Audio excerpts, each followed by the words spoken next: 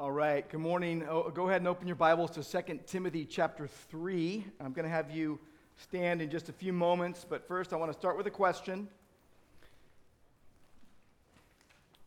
Is there such a thing as a sure and certain source of truth? Absolutely. Good answer. All right. Alan Bloom, in his book, The Closing of the American Mind, said every professor can be certain that almost every student entering a university holds the view that truth is relative, up for grabs, shifting, moving target. Depends on what's true for you and all that. And if that idea is true, then you can't distinguish good from bad or truth from error. It becomes an exercise in futility. But I'm here to declare to you today what you have already agreed to, that there is an absolute, sure, and certain source of truth, and it happens to be none other than the written Word of God. The written Word of God. It's totally trustworthy, it is powerful, it is authoritative, it is supreme and sufficient, and I'm here to say that God has revealed Himself in His supreme and sufficient Word. God has spoken truth we need.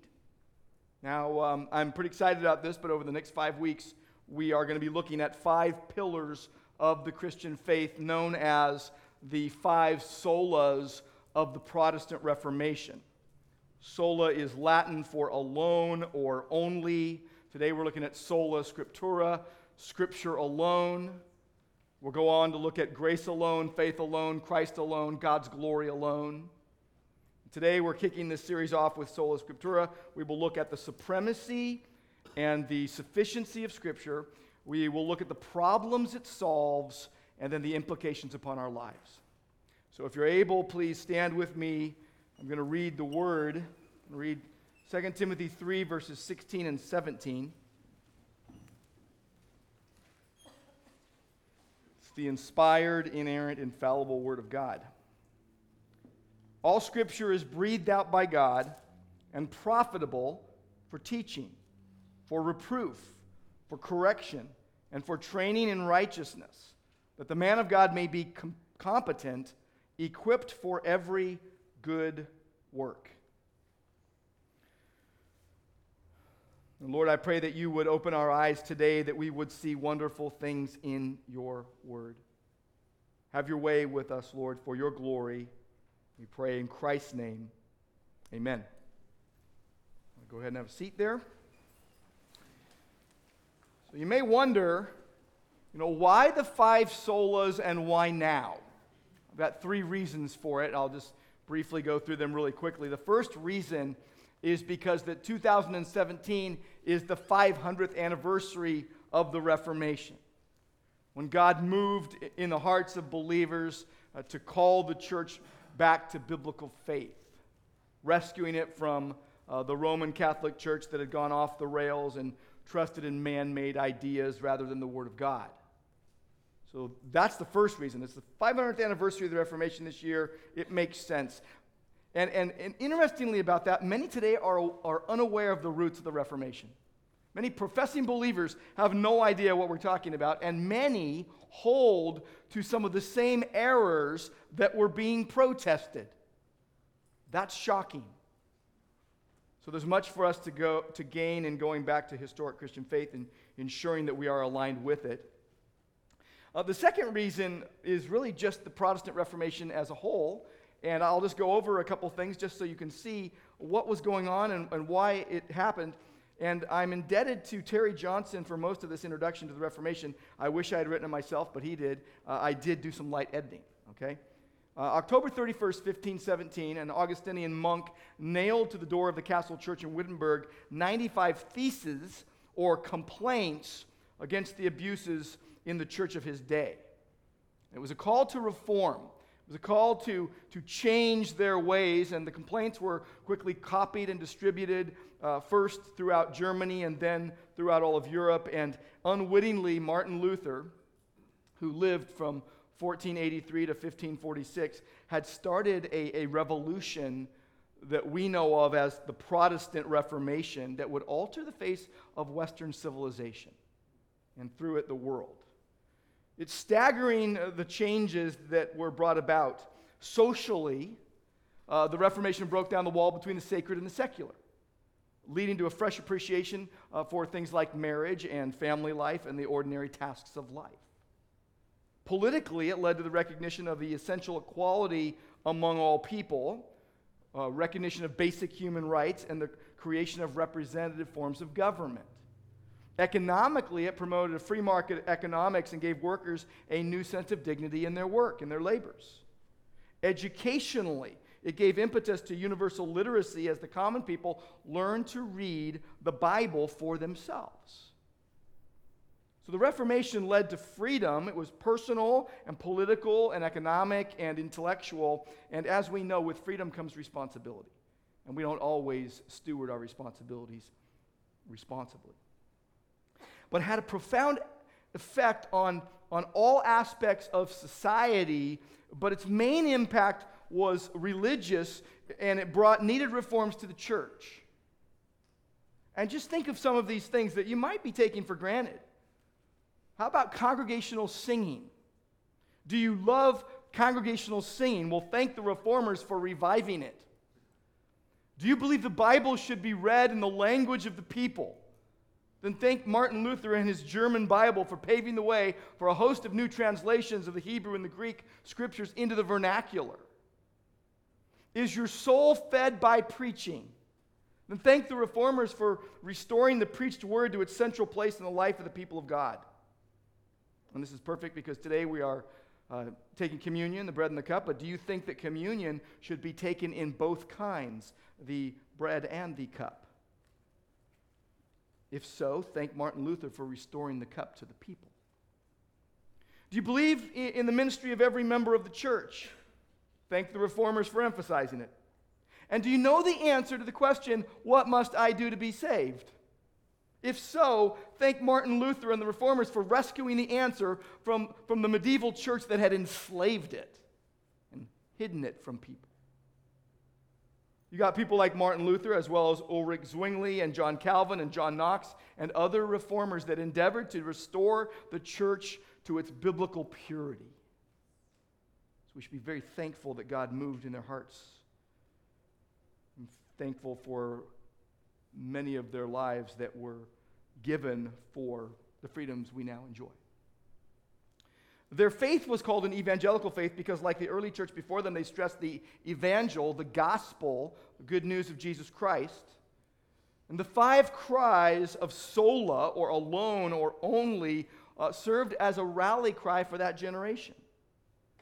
And the 5 solas represent the core commitments of classic Protestantism, of modern evangelicalism, and basic biblical Christianity.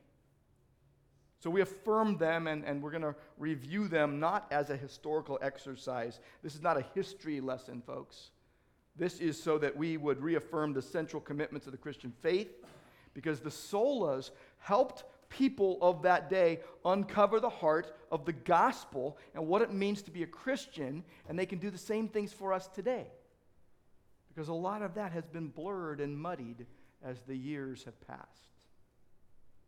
Scripture alone, grace alone, faith alone, God's glory alone, Christ alone. So you have, 1517 as a historical marker for the 5 solas, but these gospel gems were clearly evident to the apostles in the first century. They are truths deeply anchored in the Bible, and it is on these 5 solas that the reformers stood, and on them we continue to stand today. So it's good for us to look at them. And I would just say the last reason we should do this is because there is a certain drift that has taken place in our time. Again, the 5 solas are not for history. They're for living life more biblically and appropriately. They're for recovering biblical Christianity. And God has moved in amongst groups of people as the years have gone on to restate and to reaffirm many of the things that sometimes get lost. In 1996, the Alliance of Confessing Evangelicals wrote what is known as the Cambridge Declaration. This is one of the things they said. Today, the light of the Reformation has been significantly dimmed. The consequence is that the word evangelical has become so inclusive as to have lost its meaning. We face the peril of losing the unity it has taken centuries to achieve. Because of this crisis and because of our love of Christ, his gospel and his church, we endeavor to assert anew our commitment to the central truths of the Reformation and of historic evangelicalism. These truths we affirm not because of their role in our traditions, but because we believe that they are central to the Bible. So the big idea of the 5 solas, it's great the way it works out. You just take them and put them together in a sentence. If you've ever received an email from me, you know that part of my signature line has these 5 solas in it. Just say it this way. We are saved by grace alone, through faith alone, in Christ alone, as revealed in Scripture alone, for the glory of God alone. There you have it. And it's important to remember, just like for us to remember, it's important to remember, sometimes you look back and you think, wow, those people must have been, really good or really bad, and we have a tendency to think too highly or too lowly of people. And just remember this. Any believer that God uses for his sovereign purposes is sinful and saved by grace alone. Now, the Protestant reformers were flawed and sinful people. You can read all about their flaws and their sins. But what it does is it highlights how necessary the main ideas of the Reformation really are. That foundational to a biblical understanding of the gospel is that you're saved by grace alone, through faith alone, in Christ alone, as revealed in Scripture alone, for the glory of God alone. It's nothing that you merited. It's nothing that you worked for. It's all the work of God. In fact, one of the things the Cambridge Declaration said was, wherever in the church biblical authority has been lost, Christ has been displaced, the gospel has been distorted, or faith has been perverted, it has always been for one reason. Our interests have displaced God's, and we are doing his work in our way. So today we're looking at Sola Scriptura, Scripture alone, and the idea God has revealed himself in his supreme and sufficient word. There are 2 points today. His word is supreme. His word is sufficient. He has given and spoken truth we need. It is supreme. It is overall. It is sufficient. It is all we need.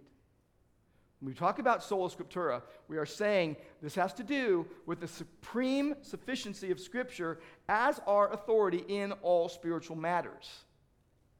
The Reformers rightly declared that Scripture was the only rule for faith and practice. What you believe and then the actions upon which you build what you say you believe, the actions that outflow that. Sola Scriptura means that all truth necessary for our salvation and spiritual life is taught in the Bible.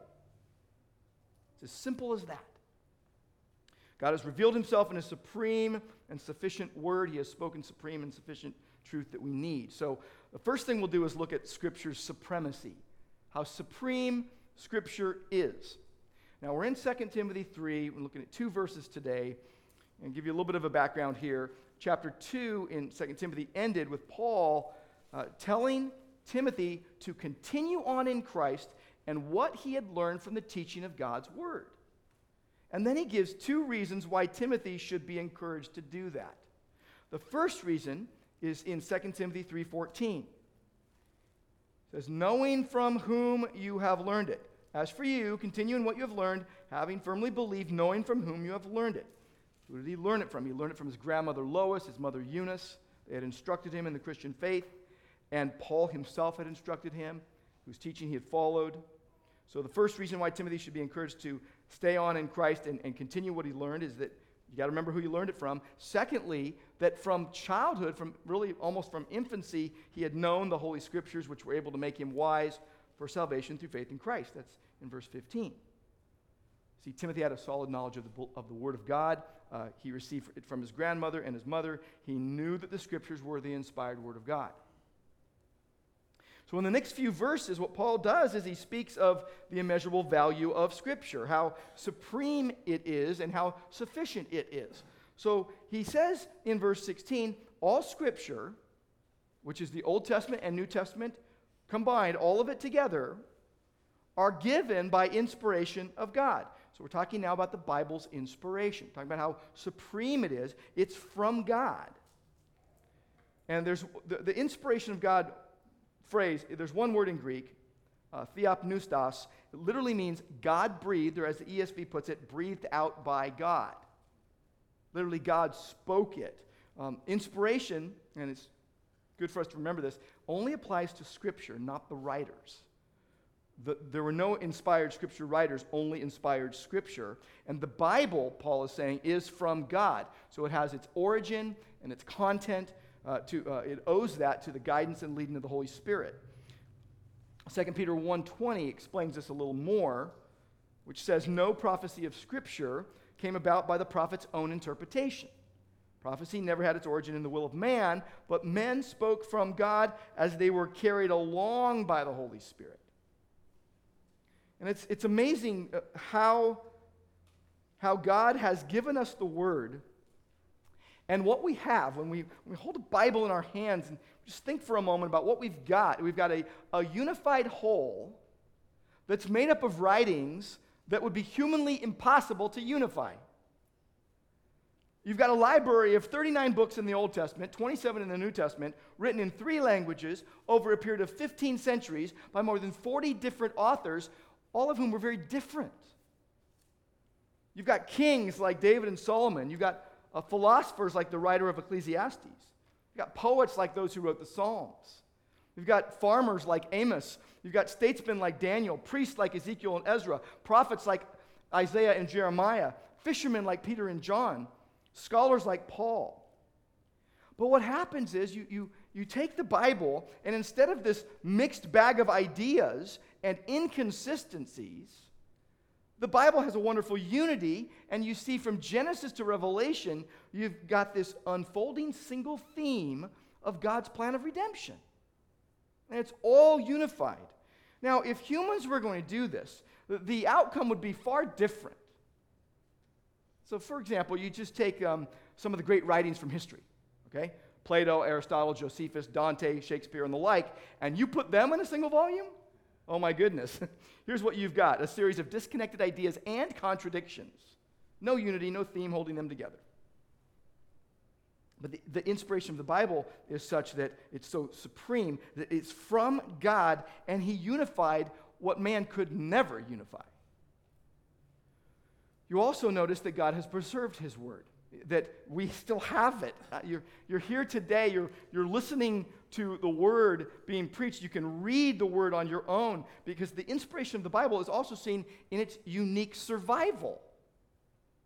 Throughout history, it's been hated because it claims to be the Word of God.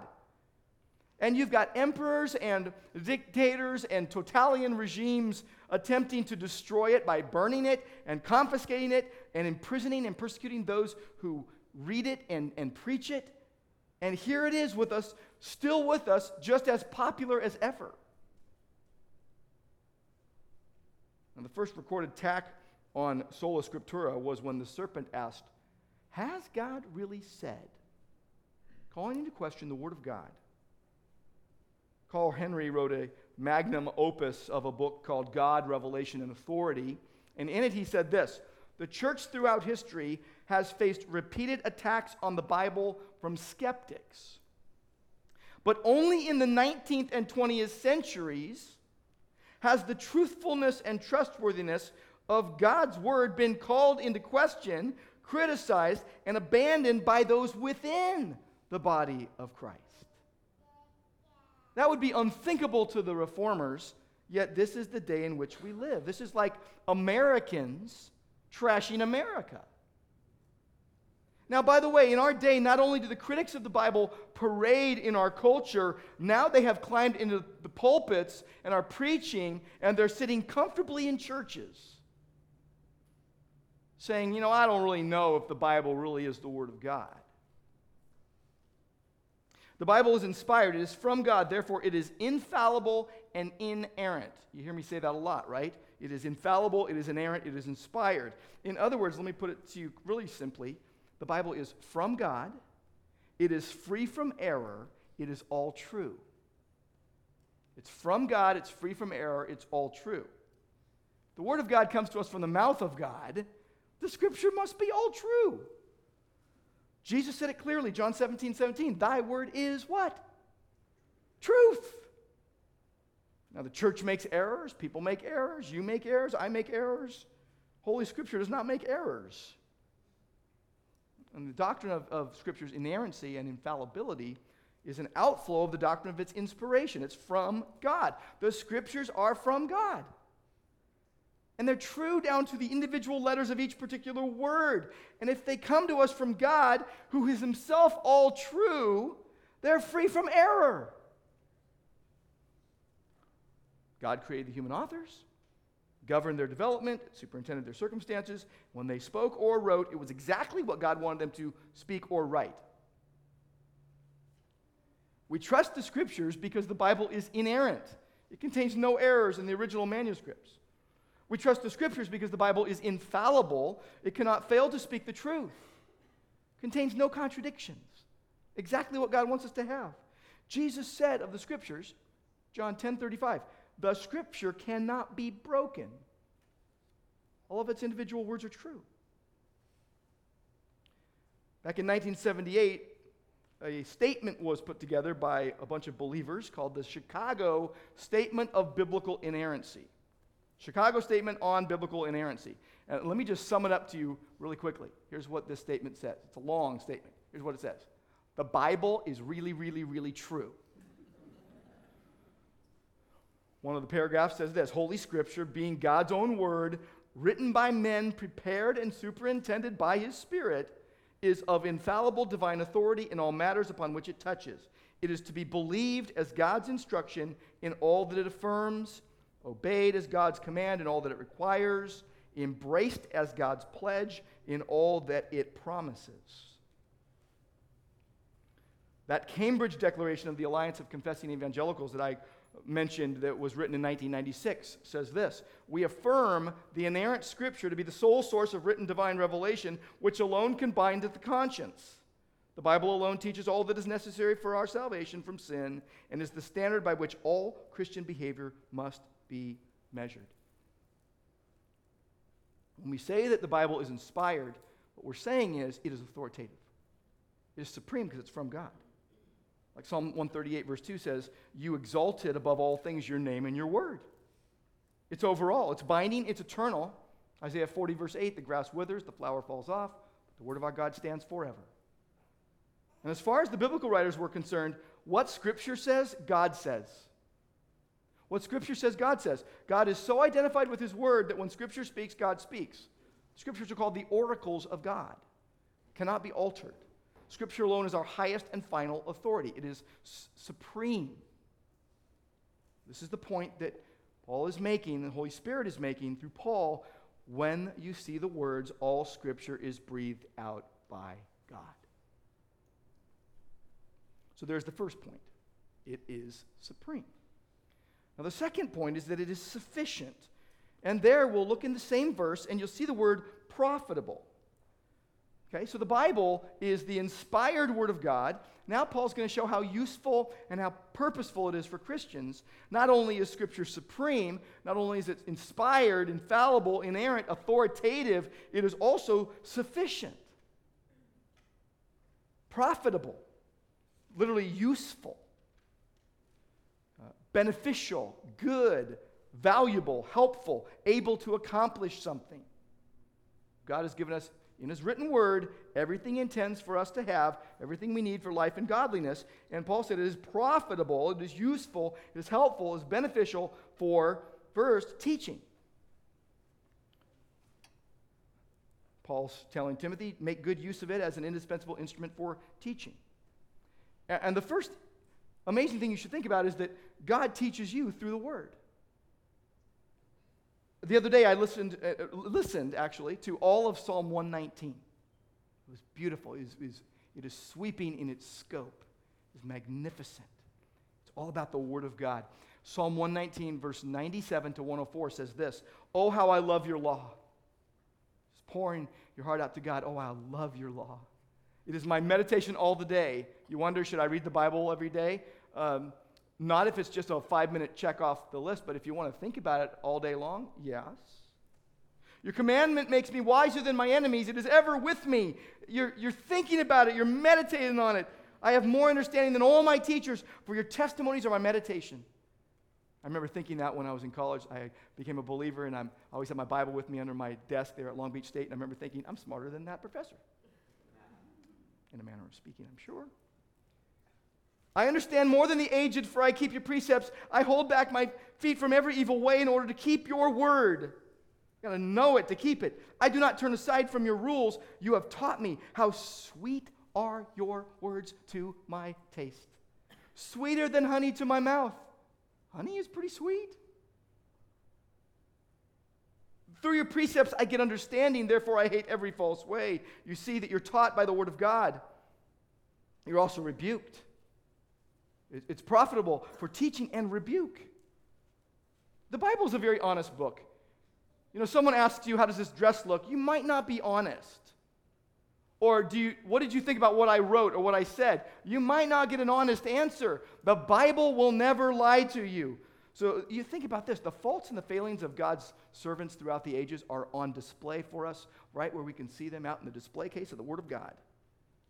Now, if mankind were to write the Bible, we would have told a very different story and painted ourselves in a very different light. We would have made ourselves look so much better than we're seen to be in Scripture.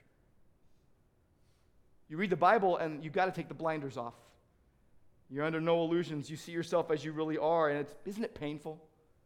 It's painful. The Word of God rebukes you, and you got to take the rebuke to heart in repentance and confession, or you'll never know inner peace. You'll never make further progress in discipleship. Paul tells Timothy, rebuke those who fall into sin. Whenever the Bible is used to warn a fellow Christian, it should be done in the spirit of love, but it should be done. It says it's profitable for correction. It's profitable for training in righteousness as well. The Bible corrects your thinking, realigns you to what is true, trains and instructs you in the way of righteousness, the path you're to follow if you want to grow in godliness and holiness. The psalmist said it this way, your word is a lamp to my feet and a light for my path. It's going to correct you, it's going to guide you, it's going to train you. I love Psalm 19. Psalm 19, verses 11 through 14, talk about the effects of the word of God upon the heart. By them your servant is warned. In keeping them there is great reward. Who can discern his errors? Declare me innocent from my hidden faults. Keep back your servant from presumptuous sins. Let them not have dominion over me. The words of my mouth and the meditation of my heart be acceptable in your sight, O Lord, my rock and my redeemer. You're corrected by the word of God. You're equipped. You're equipped by the word of God. All Scripture is breathed out by God and profitable for teaching, for reproof, for correction, and for training in righteousness. And it says in verse 17, that the man of God may be competent and equipped for every good work. Paul states the purpose to read and study the word of God. That the man of God may be thoroughly equipped for every good work. Man of God, that's a tech term for an official preacher of divine truth. It refers to Timothy and other pastors and elders who need to be equipped with the authority of Scripture to teach and lead God's people in the right way. This can also equally apply to all Christians. It applies to all of us. That we would be complete, that we would be capable of doing everything that we're called by God to do, and that we would be thoroughly equipped. That word is the word you use in those days for like a sailing vessel that had every rigging. You would speak of it today as like a car that you buy that's fully loaded. It's got all the bells and whistles. That you have everything you need to be able to meet all the demands of godly service and righteous living before God and others.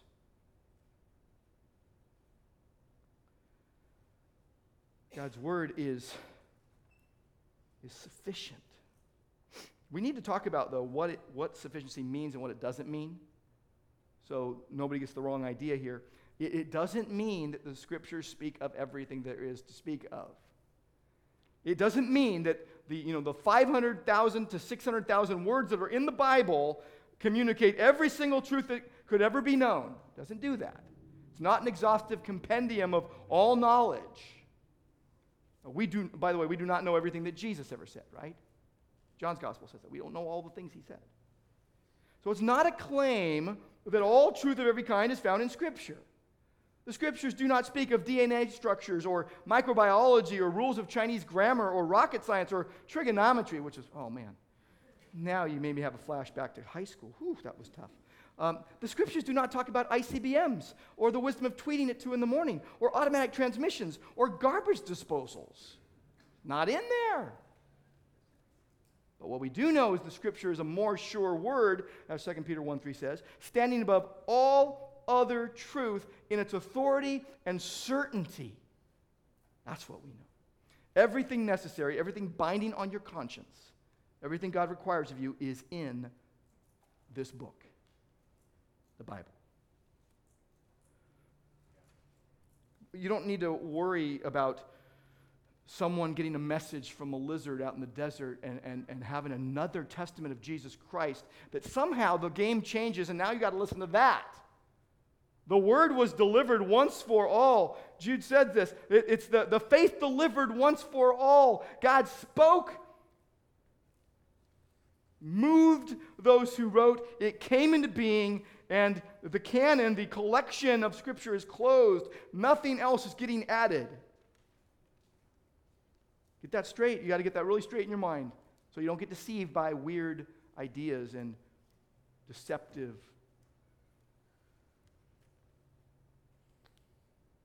Total sufficiency. Go back to Psalm 19 with me. I love Psalm 19. It begins with general revelation, how you know that God exists through creation. But then it goes to special revelation, how the Word, and the sufficiency of the Word is just spelled out so beautifully in Psalm 19, verses 7 through 10. All these names for the Word of God, it starts with the law of the Lord, and the law of the Lord is perfect, reviving the soul. The testimony of the Lord is sure, making wise the simple. The precepts of the Lord are right, rejoicing the heart. The commandment of the Lord is pure, enlightening the eyes. The fear of the Lord is clean, enduring forever. The rules of the Lord are true, righteous altogether. You've got the law, the testimony, the precepts, the fear, the commandment, the rules. This is God's word, different names for God's word. And what does it do? It makes wise the simple. It rejoices the heart. You read the word and your heart rejoices. It endures forever. It is righteous altogether. And it says that it's more to be desired than gold, much fine gold.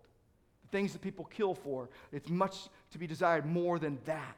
And it's sweeter than honey and the drippings of the honeycomb. It's sweet to your soul. And it's powerful. It does all of these things that the psalmist says it does. It's the Holy Spirit had the psalmist right. God spoke. It's powerful. Paul says in 1 Thessalonians 2:13, I realize it's a verse that I end up quoting a lot. He says, I'm really glad that when you received the Word of God, you took it for what it really is, the Word of God, not the Word of man. It's the Word of God that does its work in you who believe. It's powerful.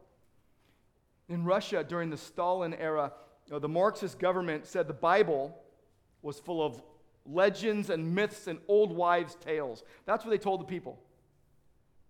They even established an anti-Bible museum in Moscow to try and convince the people. And the reason they did all of this is because the authorities were so desperately afraid that people would actually pick up their Bibles, read them, and believe them. They put them in prison and labor camps for doing so. Why? Because they knew this book had the power to change lives. Someone just told me after first hour that that a nun told them when they were younger, don't try to read the Bible. Don't read it. You won't understand it. The Bible is powerful. Now, there are problems that Sola Scriptura solves. I'll name a few that would touch us in our lives. The first problem it solves is not enough Scripture in your life. Where you're malnutrition because you just don't take the word in. It's maybe you come over on Sunday and you hear it and you go, well, I got enough for the week, you know. There's a pastor recently, I'm glad I don't remember his name because I'm probably tempted to say it, who called Bible study ridiculous. You put that up against Psalm 119 and you're thinking, what is this person thinking, right? Here was the title, the ridiculous emphasis Christians place on the Bible. I quote, "The modern-day church places a ridiculous amount of emphasis on studying the Bible. It's obvious from historical observation alone," this person knows nothing of history, "that one can be a sold-out, fully devout, willing to die a martyr's death follower of Jesus and spend next to no time practicing the spiritual discipline of Bible study." Now, if his point was to say, don't just be hearers of the word, be doers as well, which would have been a good point to make, he sadly missed the mark. Christians who can go without the word are naive at best. At worst, they're arrogant people who think they need no captain, no instructions, no oversight. Of course, we need to not just be hearing the word, but doing the word, living the word. This is not a closed-loop Bible study for me and me alone. True believers study the Bible and live the Bible. So there's that problem of not enough Scripture and the malnutritioned Christian. There's also twisted Scripture and the deceived Christian, and they've allowed things to come in and believe things that aren't in the Bible, but they haven't tested it, and so they're deceived, and they don't know they're deceived. But I think probably the biggest problem is Scripture with additives. Okay, you know, we're learning all the time, like don't eat stuff with red dye number 40 and things like that, right? Don't eat food with additives and stuff. They make you grow weird appendages or whatever. But Scripture with additives is where the body of Christ gets poisoned. Minds get poisoned. Minds get deceived even worse. The biggest problem, Scripture plus. This is what Sola Scriptura was battling.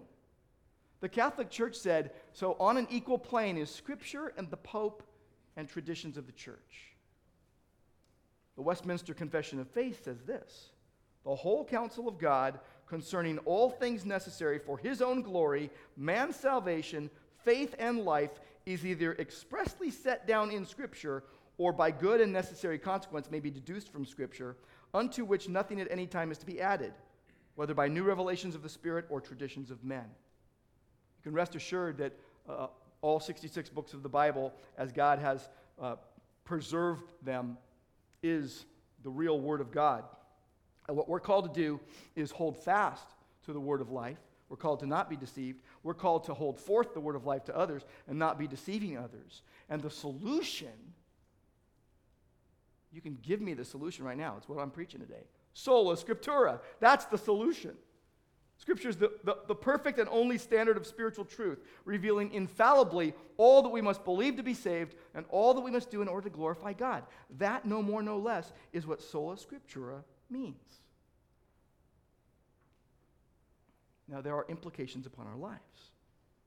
How we must live in light of Scripture's supremacy and sufficiency. So since I have 2 points today, I'll give you 2 application points. So first, you need to treasure and obey the Word. By the way, the 2 points I'm giving you, these are not brain surgery, okay?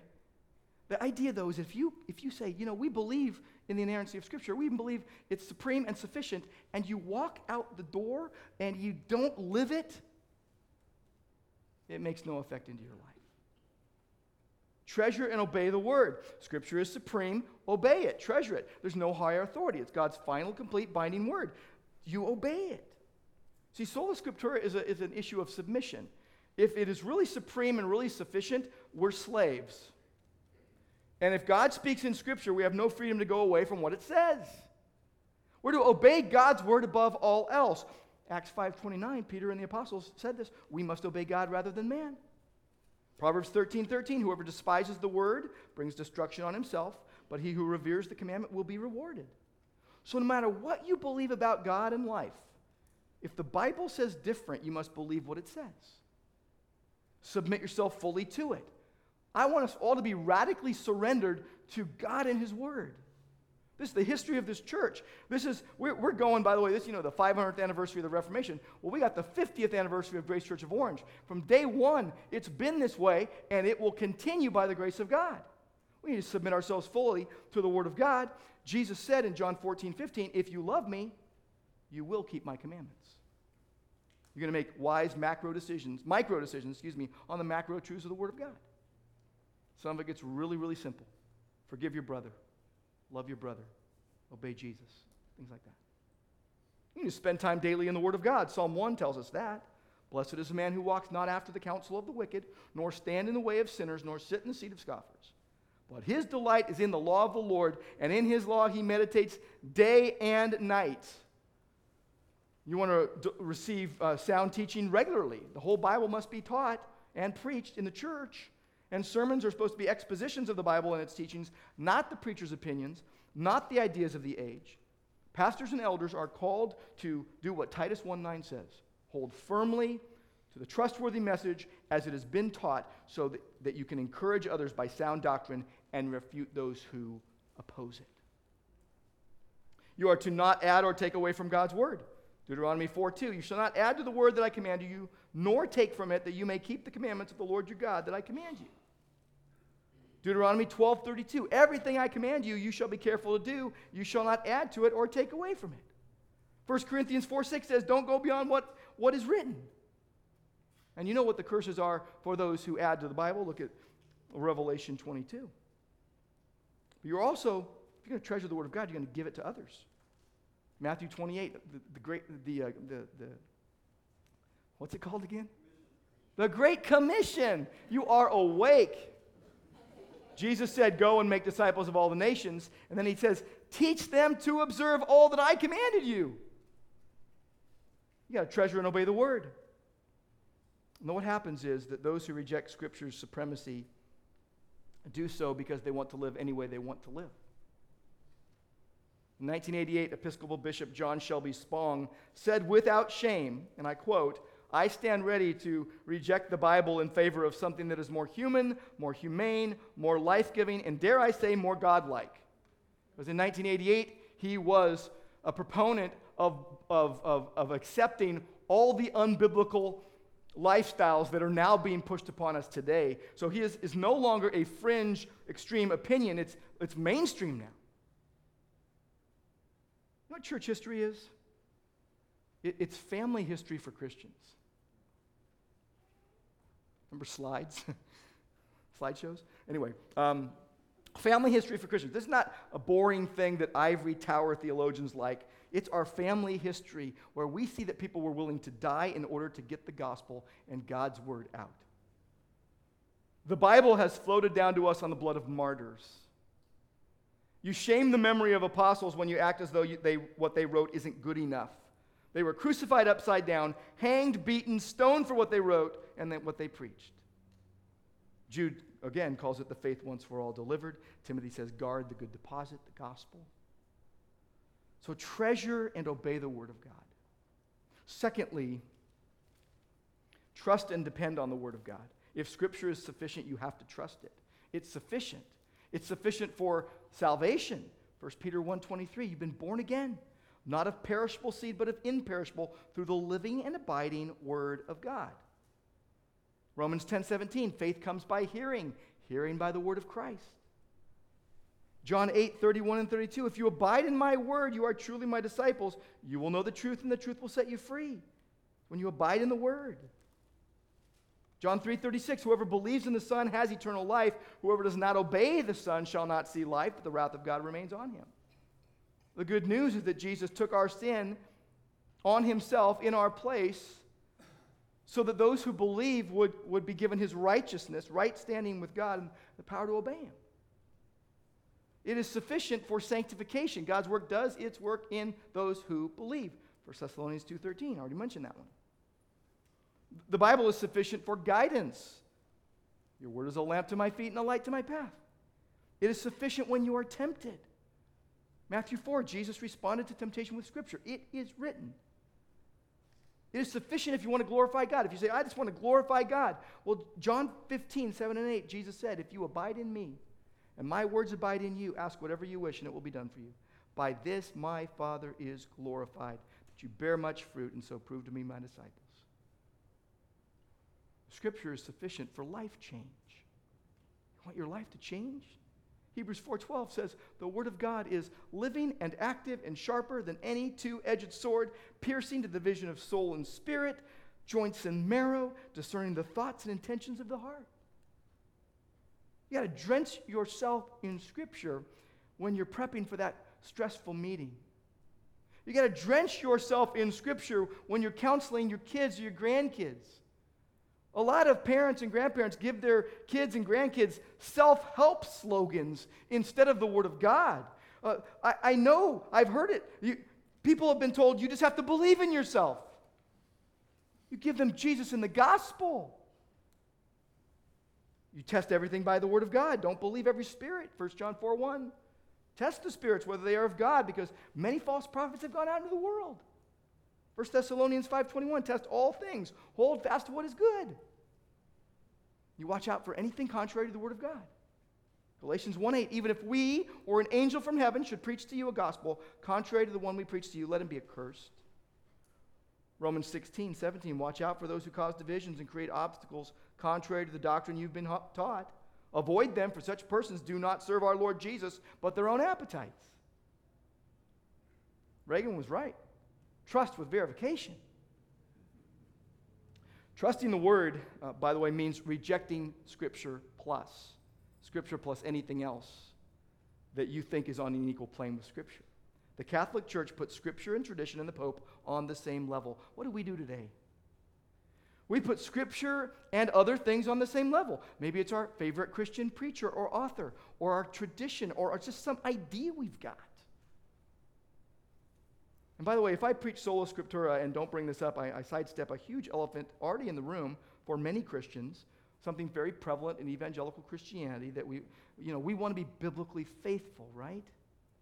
So there's an issue that's big enough for many Christians that I'm going to take next week and do a Sola Scriptura Part 2 on hearing God's voice.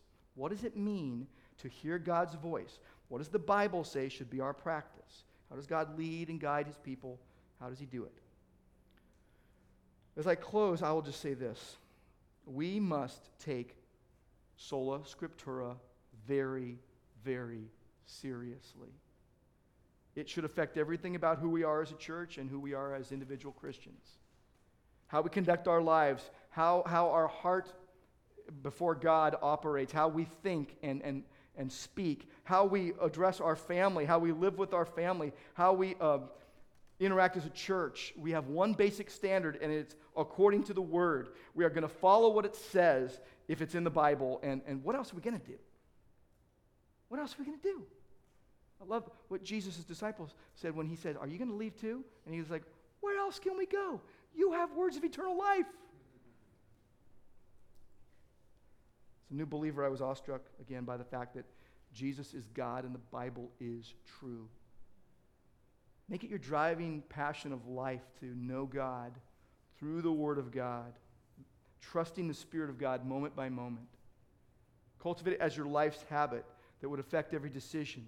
Soak in it so that you would take on its full flavor, that your personality would even be flavored by the Bible, that you could be cut anywhere and bleed Bible.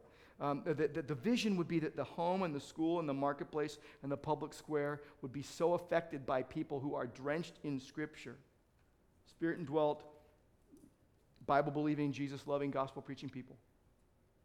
And I think the result would be that our hearts are going to be less restless, our minds less distracted, our family less neglected, our work less consuming, because our hearts rest in Christ, and our mindset is, I want to please God. The medieval church put final authority in matters of faith and practice in the hands of the Pope. He alone had power to authoritatively interpret Scripture, tradition, the church fathers, and the church councils. He had the power to formulate new doctrines. Luther said, no, decisive authority is in God's hands. It's in Scripture in all matters of faith and practice. In July of 1519, Luther said to John Eck, a simple layman armed with Scripture is to be believed above a pope or council without it. So in October 1520, he was condemned. They demanded that he recant what he had said and written in 60 days, within 60 days. And his response was pretty much burn the letters that came his way because they condemned Christ. The Roman Emperor Charles V agreed with the church that Luther should be tried at the upcoming assembly of the German nations at Worms in April of 1521. Here's what happened quickly. April 20th, 1521, the archbishop demands that he recount. Do you or do you not repudiate your books and the errors they contain? And Luther says, can I have 24 hours to think about it? Next day, April 21st, 1521, the trial comes to a dramatic close. Luther knows his life depends on his answer. And here's what he said. Unless I am convicted by Scripture and plain reason, I do not accept the authority of popes and councils, for they have contradicted each other. My conscience is captive to the word of God. I cannot and I will not recant anything. To go against conscience is neither right nor safe. Here I stand. I cannot do otherwise. God help me. Amen.